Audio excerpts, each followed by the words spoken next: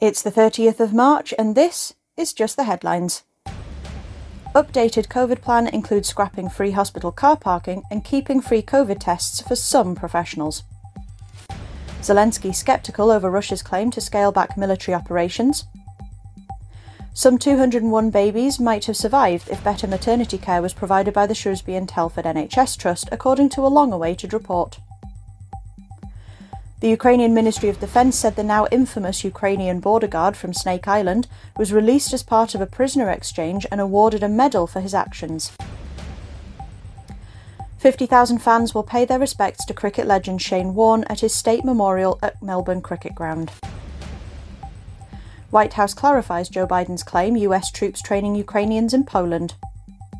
Boris Johnson to face scrutiny from senior MPs as COVID rule-breaking scandal re-emerges. Bruno Fernandes brace seals Portugal World Cup spot. Blasts heard near Kyiv just hours after withdrawal pledge from Russia. Jamie Wallis comes out as UK's first openly trans MP and reveals blackmail ordeal. Mother of baby P to be freed from jail. 2-year-old boy dies in hospital after a dog attack in Worcestershire.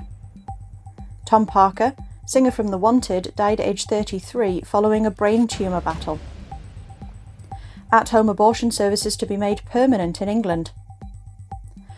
The government announced plans to block ferries with crews paid less than the minimum wage from British ports in response to fury over P&O ferry sacking 800 workers.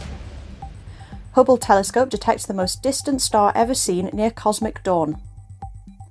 Bruce Willis retiring from acting due to aphasia, a condition that is impacting his cognitive abilities.